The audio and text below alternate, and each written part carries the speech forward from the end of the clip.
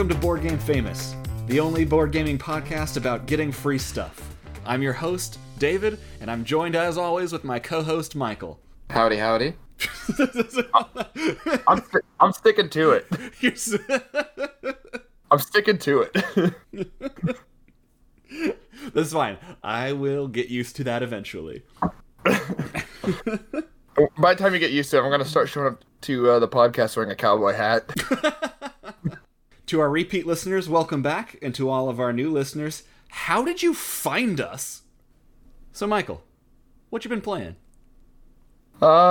Same thing as last time. I would say last week, but it's actually been 3 weeks since we recorded. But still Gloomhaven. The viewers don't need to know that. Yes, the viewers do not need to know this. Yeah, I'm still playing Gloomhaven. Unlocked my 4th character. I've played a couple missions with them so far. They're a lot of fun. But our board gaming group is trying to organize a day where we play Dune. So hopefully by the next podcast, I will be able to report on that. The new edition? Yep, the new edition of Dune. Is Gloomhaven the only game you get to play? Currently, yes, because we're trying to beat it. I gotcha. But one of our friends is actually, so one of our friends took on more work this semester at school, so he's really busy and he hasn't been joining us. But he has spring break this week, so we are meeting this week and playing other stuff. So I will actually have other games to play. Nice. Yeah. I mean, Gloomhaven gives you a lot of content. There's, 99 missions in the base box? You can't play all 99, spoilers. Right, because they're branching paths. Exactly. But there is effectively 99 missions, and we've done a lot of the side ones. Have you done any of the procedurally generated ones? It comes with decks of cards. Yeah. We have not.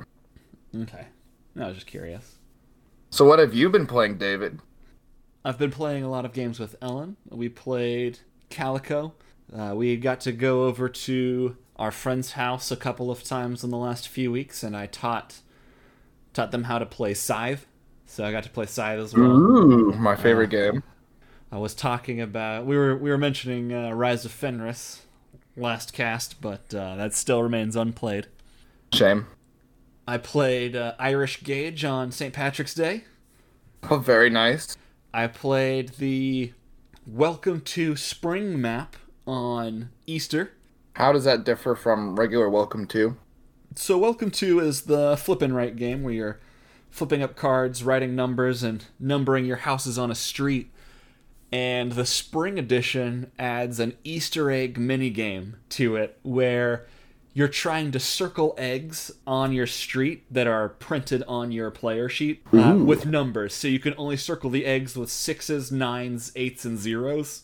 And it's really tricky because it forces you to put numbers in certain spots where you wouldn't normally want to put a 10 or where you wouldn't normally want to put a 6. Does the point system of the eggs actually help you win? Yes. I've played a couple of mini-maps for Welcome to, little mini expansions, and they all add one rule to change for writing the numbers on the streets. The egg one is fun. I think I prefer the winter version, which is lights on the street, so you get extra points for your streets based on the longest string of consecutive numbers you have on the street. That's a fun one too. I think I've played that one a few more times than the Easter one. But 'tis the season. 'Tis the season indeed. When do we record this? So when I went over to my in-laws for Easter this weekend, I also got to play a game. We brought over all of our springiest related games. Got to play a round of Dominion, while not springy. That was suggested by my father-in-law. If you play, which was it, Hinterlands? What's the most springy of the expansions? Possibly Cornucopia, but I could see you making an argument that being fall related. I guess that's true, because that's when the harvest is. Yeah. We also played a round of Parks with the Nightfall expansion.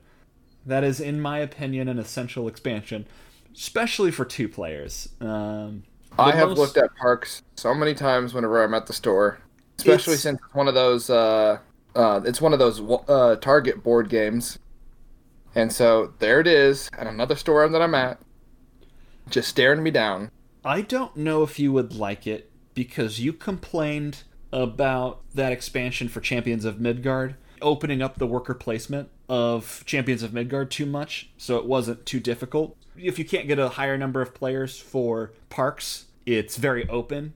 But what Ellen and I like about it is it allows you to buy more parks, achieve more parks, which is always the fun aspect of the game, is doing more stuff. And I'm gonna have to try it out. And Andrew has it. I have it. You can have it. You can find a brother who has it. You could have it.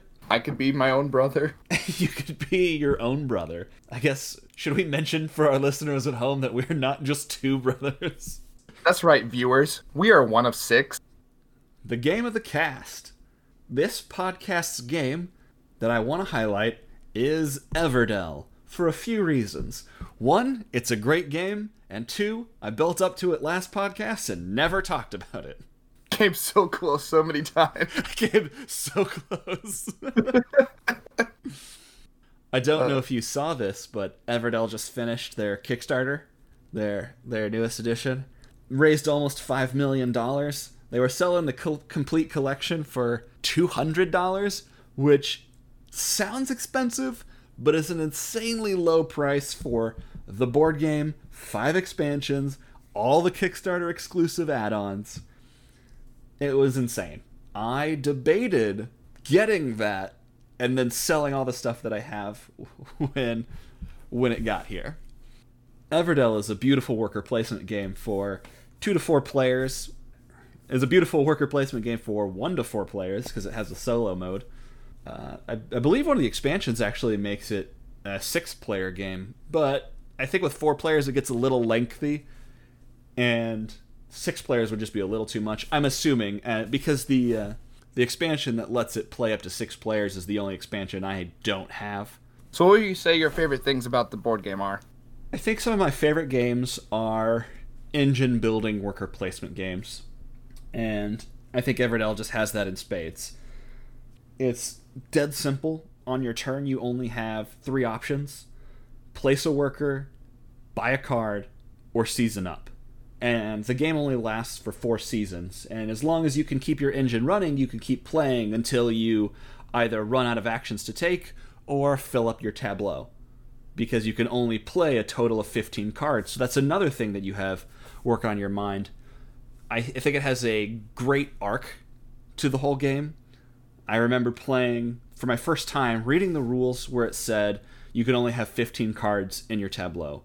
And Season 1, you have 2 workers. And getting 15 cards seems impossible. By Season 4, you have 6 workers, because you gain workers as you season up. And you have to make choices of what cards am I going to play, which ones are going to give me the most benefit. And I like... And then you take it back to how in summer you built the courthouse and you're wondering why. Yeah. I think that's a bad example because the courthouse is an always build for me. I just named one of your favorite cards. I was just calling you out. Yeah, the courthouse is an always build for me. Some common critiques of Everdell are that it's a little lucky because you got a deck of cards in there. And my response to that is, who cares? You know, sure, it's lucky. You may get the right cards you need to win. But it's mechanically sound, and it's incredibly satisfying when you get certain combos to play off. And I think there's enough cards in that deck that even if you don't get the exact combo you're looking for, you can find a unique interaction between cards and create a little bit of an engine that's fun for just you. And I think it's important to say that you're not building a singular engine, because cards build off of each other. You may have taken a card at one point to get a certain other card later, but also taken a different card to get a completely other card later. And so you have all these options you could be waiting for, instead of just waiting for the castle or whatever. Mm-hmm. Score big points. You could also be waiting for other options as well. I do like the mechanic of critters versus buildings. What is it? I do like the mechanic of constructions versus critters, where if you play a construction, it lets you play a specific critter for free. However, if you don't find that construction, you can still pay to play that critter. So if you need a specific benefit from a critter right now, you can do that. You can get that critter out on the board. And I think it's just mechanically sound. It's gorgeous on the table. People will stop and ask what you're playing. There's something special about setting up a big tree on the table where anybody can see the tree on your table across the entire game store. I have seen complaints of people saying that it blocks the table, and it's true. It's totally true. That the tree is unnecessary. I have never played without it. I was going to say, I disagree. The tree is completely necessary. I can't imagine playing that game without the tree. It might be one of the cutest games out there. It's definitely, I believe it's pronounced Andrew Bosley. Yeah, his art is fantastic throughout the game and all of its expansions. I do like the fact that Everdell has several expansions and 2 more coming next year with the conclusion of their most recent very successful Kickstarter. They recommend that you play the game with only 1 expansion at a time, which can be a little frustrating because sometimes you have to sort the cards out of the deck. Mm-hmm. For Pearlbrook, Spirecrest doesn't add any cards into the deck, but I just ignore that, and I play Meg Everdell, and I put all the boards around it that I can. But the tree blocks the view. The board for Everdell is massive. All the sideboards just add on more space. Each player has a 15-card tableau, so you need about an acre of table space. If you're going to play this game. Thankfully, my friends have that much space on their table. I do for a 2-player game. And I will shortly for a more-player game with the arrival of my board game table this weekend. American dream, having enough room for all board games. Yeah, that is the American dream. Or at least the Board Game Famous dream. Board Game Famous dream. Send us board game tables. The Board Game Famous dream, to have enough space for all the free board games we're going to get. Alright, let's talk about our next segment. What's the next segment? Road to the 100! So did you play any games in BGG's Top 100? Well, BGG's Top 100 fluctuates based on new games coming in and going out. So a few years ago, for Christmas, my in-laws got me a scratch-off poster of a freeze frame of the Top 100 as of August 21st, 2019. You're going to have to re-say that. You said 21st. I am not going to have to re-say that. There is a typo on my poster. What? It is as of August 21st, 2019. And that is how I always say it. I thought you just made a mistake. Nope, didn't have a stroke. There's a typo. They just need a little bit more quality control. So when I got this poster, I scratched off about 30 games, as that's what I had played at the Top 100 at the time. And now I'm on a mission to scratch off every single game on that list. Recently, I was searching through Board Game Arena online, and I found out that they have quite a few of the games on there, like a surprising amount of the Top 100. And it may only be like 10, but that's still 10% of the Top 100 on a free-to-play website. So I sent out a call to the brothers and asked if anybody wanted to play one of the Top 100 that's on Board Game Arena with me. So I got to play Puerto Rico for the first time and got to scratch that one off. Puerto Rico is almost a genre-defining Euro game, I would say. It has had impacts throughout the gaming hobby for years. It is the board game that has been number 1 on Board Game Geek for the longest period of time. While not currently number 1, it still holds that honor. So yeah, I was 8 when that game came out. So obviously I didn't play it whenever it came out.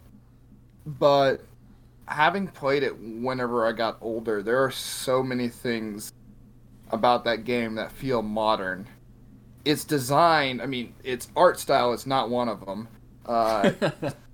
Well, I believe Puerto Rico came out before artists were around in the board game hobby. I guess that's true. But mechanically, it does feel very modern.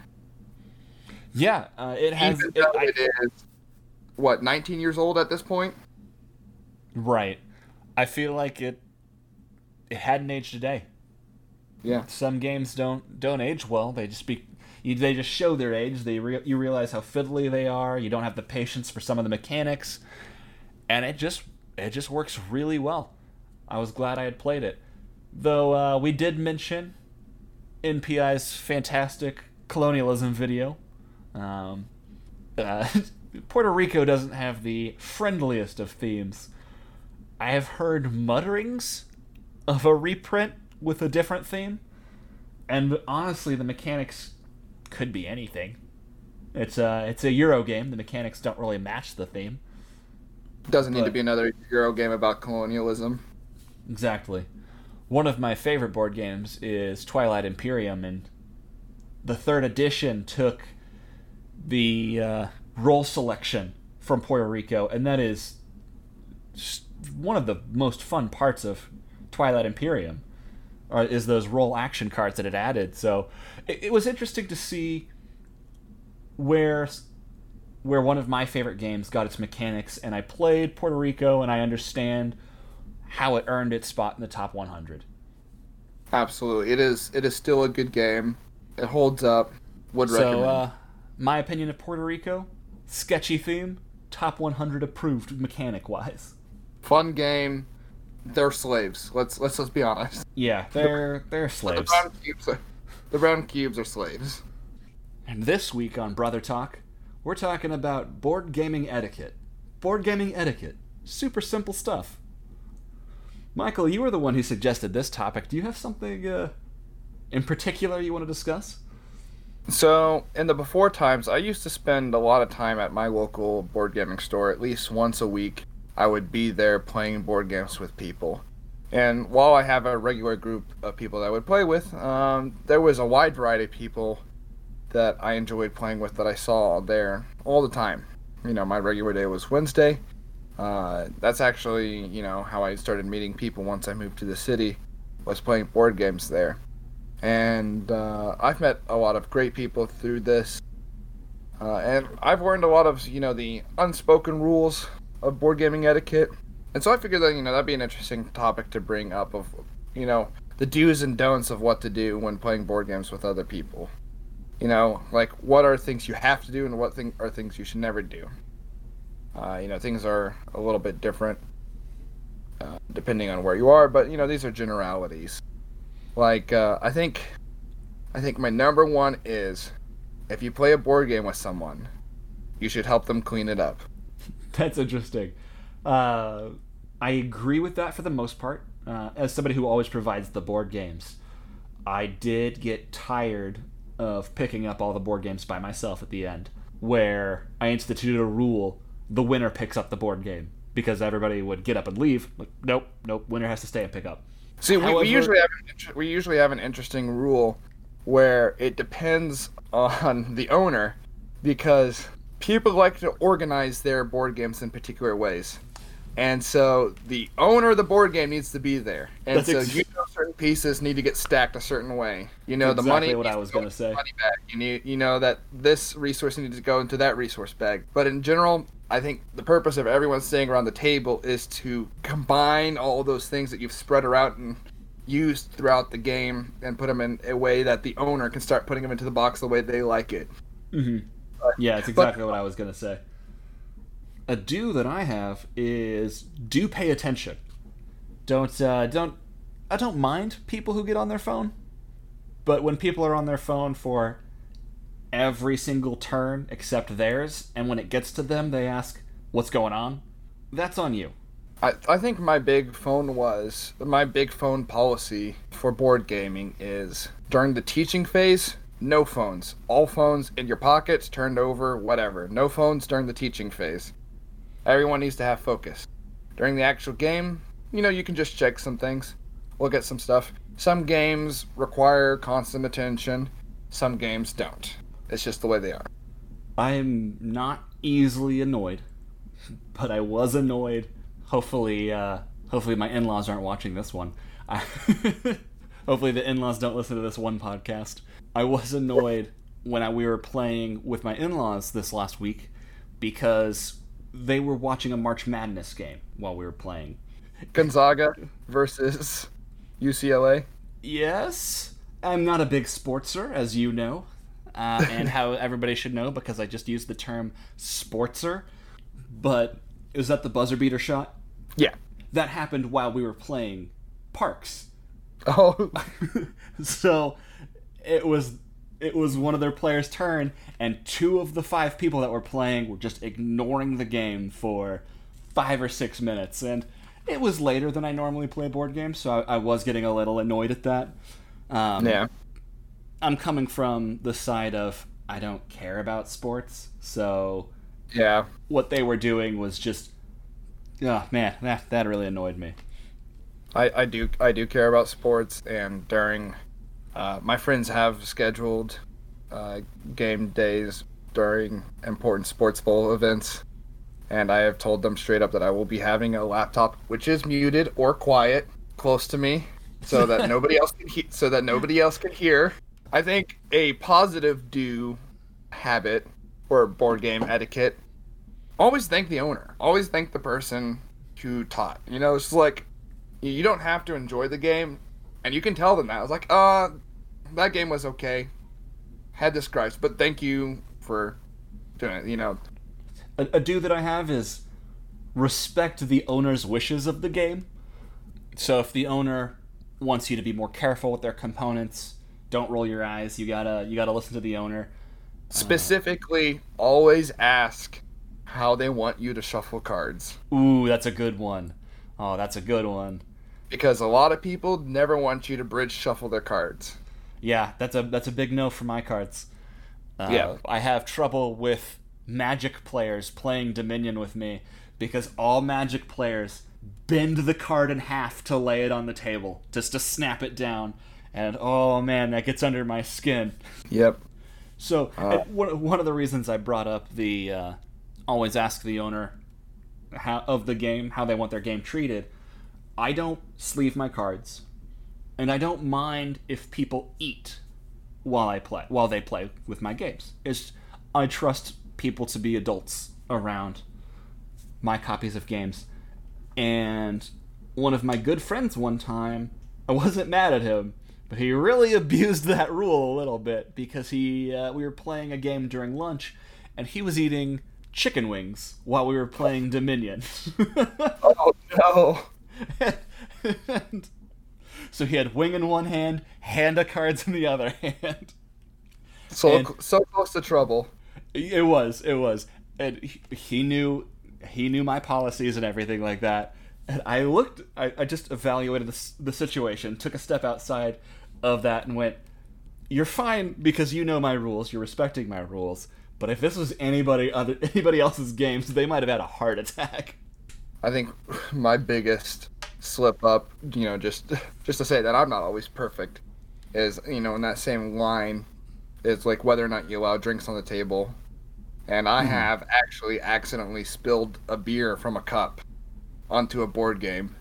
Thankfully, nothing was permanently damaged, and the game was fine. A guy asked me if I wanted to play a game. I said, yeah, sure, I'd love to play a game. I can't even remember which board game it was. And I sat down at the table. He went through all the trouble of teaching me. We were only a couple rounds in, and I knocked over my mostly full beer, and the trail of the beer just skimmed the edge of some of the components. Oh, and man. I immediately leapt out of the chair, ran to the paper towels, and basically threw them at the guy. I just, like, after that, I just try to keep drinks on the floor, like in a cup holder, or somewhere else, as best as possible. I have kicked over several drinks, but I've kicked them over because I always keep my drink on the floor when I'm playing a game. Yep. I would rather ruin carpet Yeah. than ruin someone's board game. one board gaming etiquette thing that I want to talk about is, it's not like a do or a don't.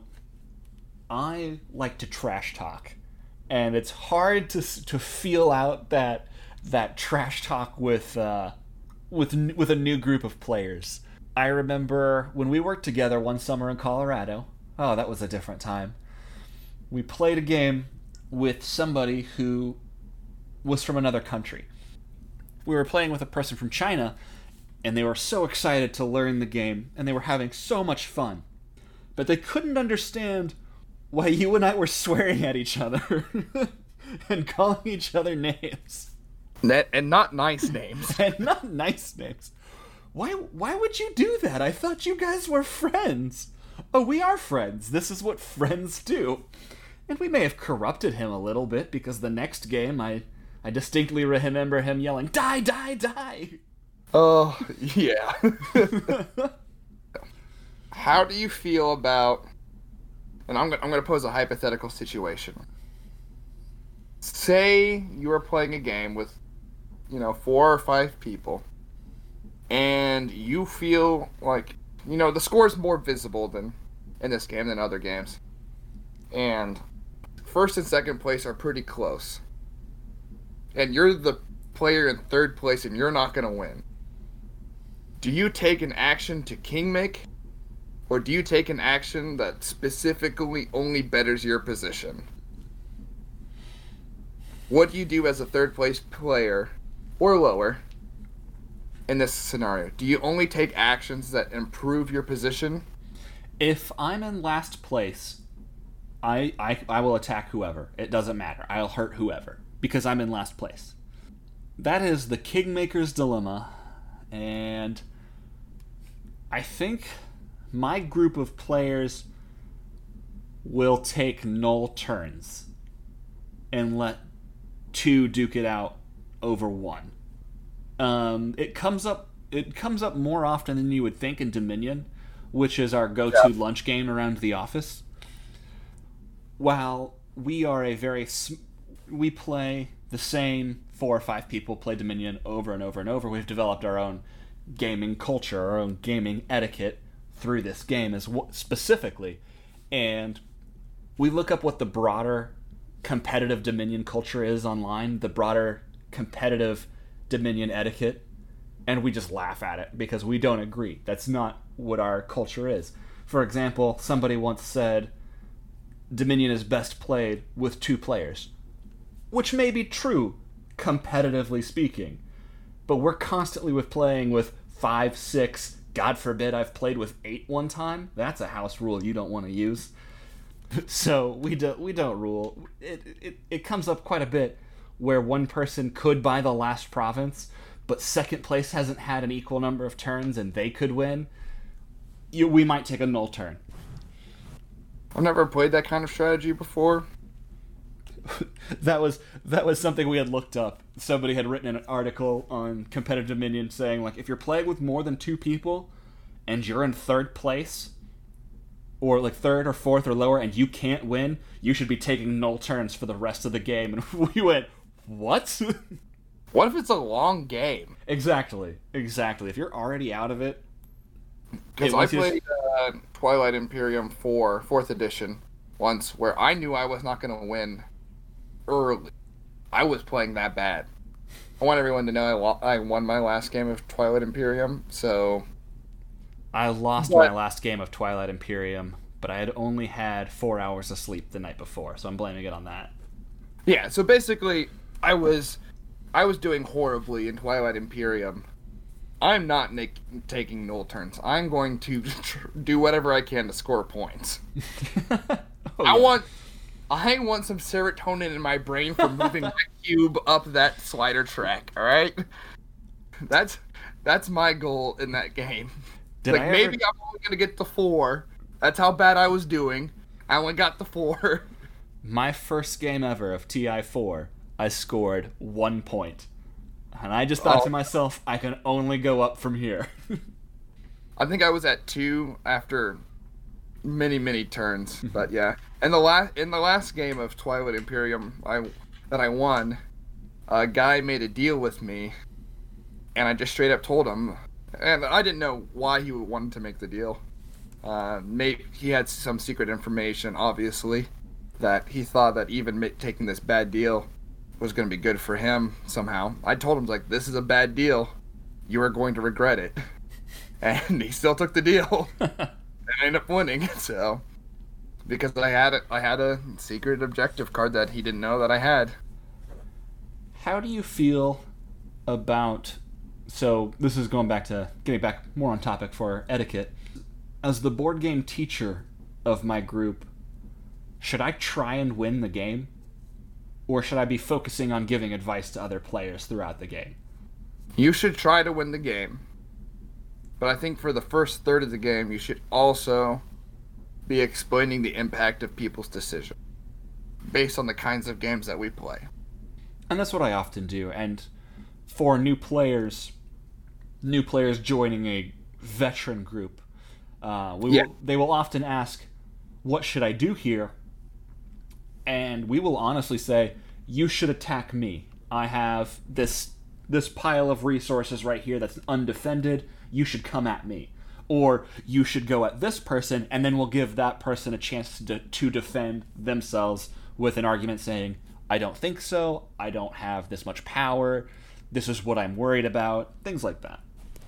Yeah, I mean, whenever I played Great Western Trail for the first time, my friends helped me. It's like, oh, if you're going to place a building, you should place it here for X reason.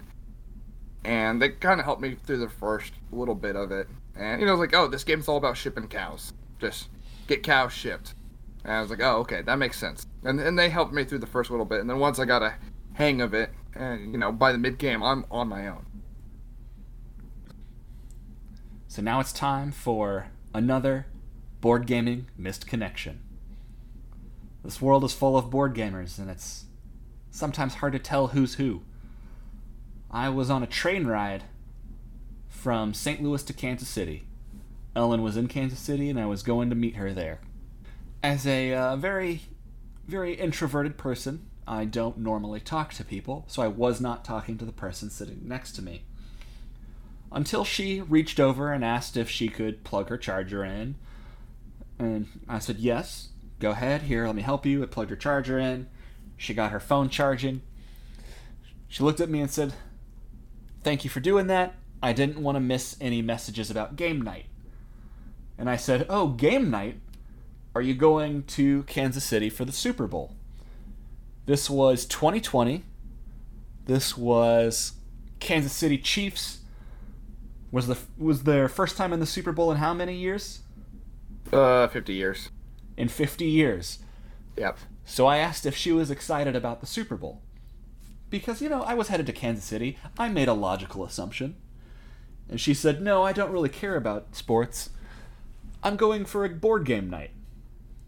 We then proceeded to spend the next 3 hours of the train ride just talking about board games, as that's one of the only subjects I can talk ad nauseum for. And about 30 minutes into the trip, she invited me to that board game night. She invited Ellen and I, actually. She was like, oh, you and your wife should come out tonight with us. I did not take her up on that offer, but I could have had a whole new group of board gaming friends in Kansas City. And that is another board gaming missed connection. That's kind of sweet. It is sweet. Yeah, she was really nice. Board gamers are usually nice people. What nice people? Board gamers are nice people. Speaking of nice people, it's time to get another question out of our letters from listeners.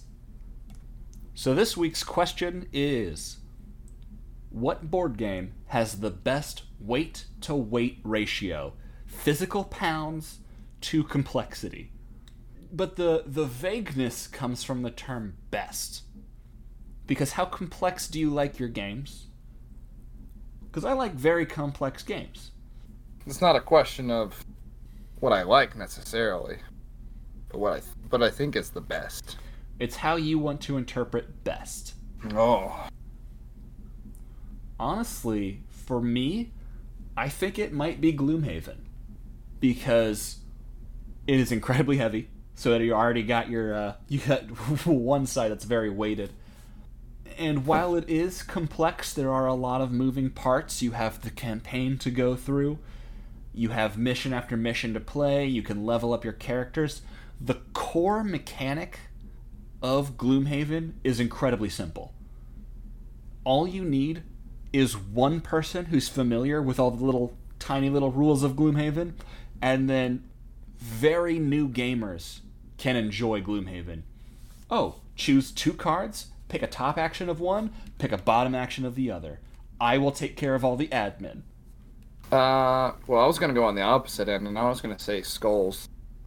Probably just because it weighs super, super light. But it's a very light game, so it might have a very light game, and it's very complicated. In fact, I think I might go weigh my copy of Skulls. I'll be right back. So I just weighed my copy of Skulls, and it weighs 375 grams.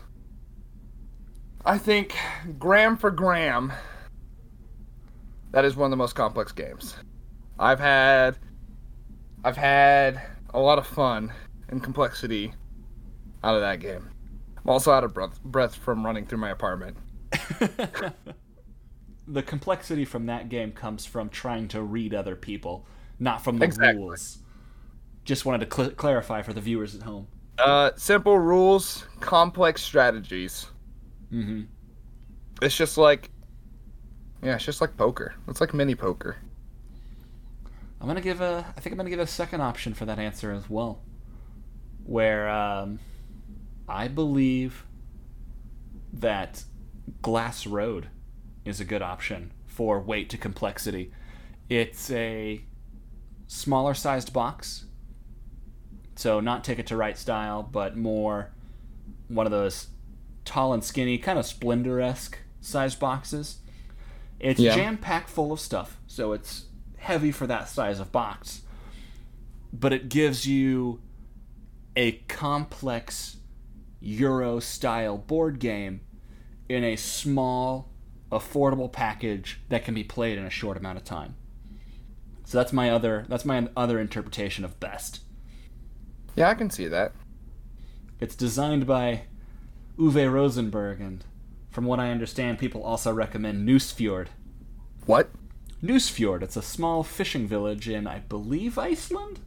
Nusfjord is definitely a Nordic language. Oh, Reykholt's in Iceland. I don't know where... Reykholt is another Uwe Rosenberg game. I don't know where Nusfjord takes place. This has been another Board Game Famous podcast with your hosts, David and Michael, the best board gaming brothers, and I'm including the brothers Murph. They're chumps compared to us. They didn't get back to our gauntlet because they must be scared. So very scared. If you have any questions for us, please contact us at boardgamefamous@gmail.com.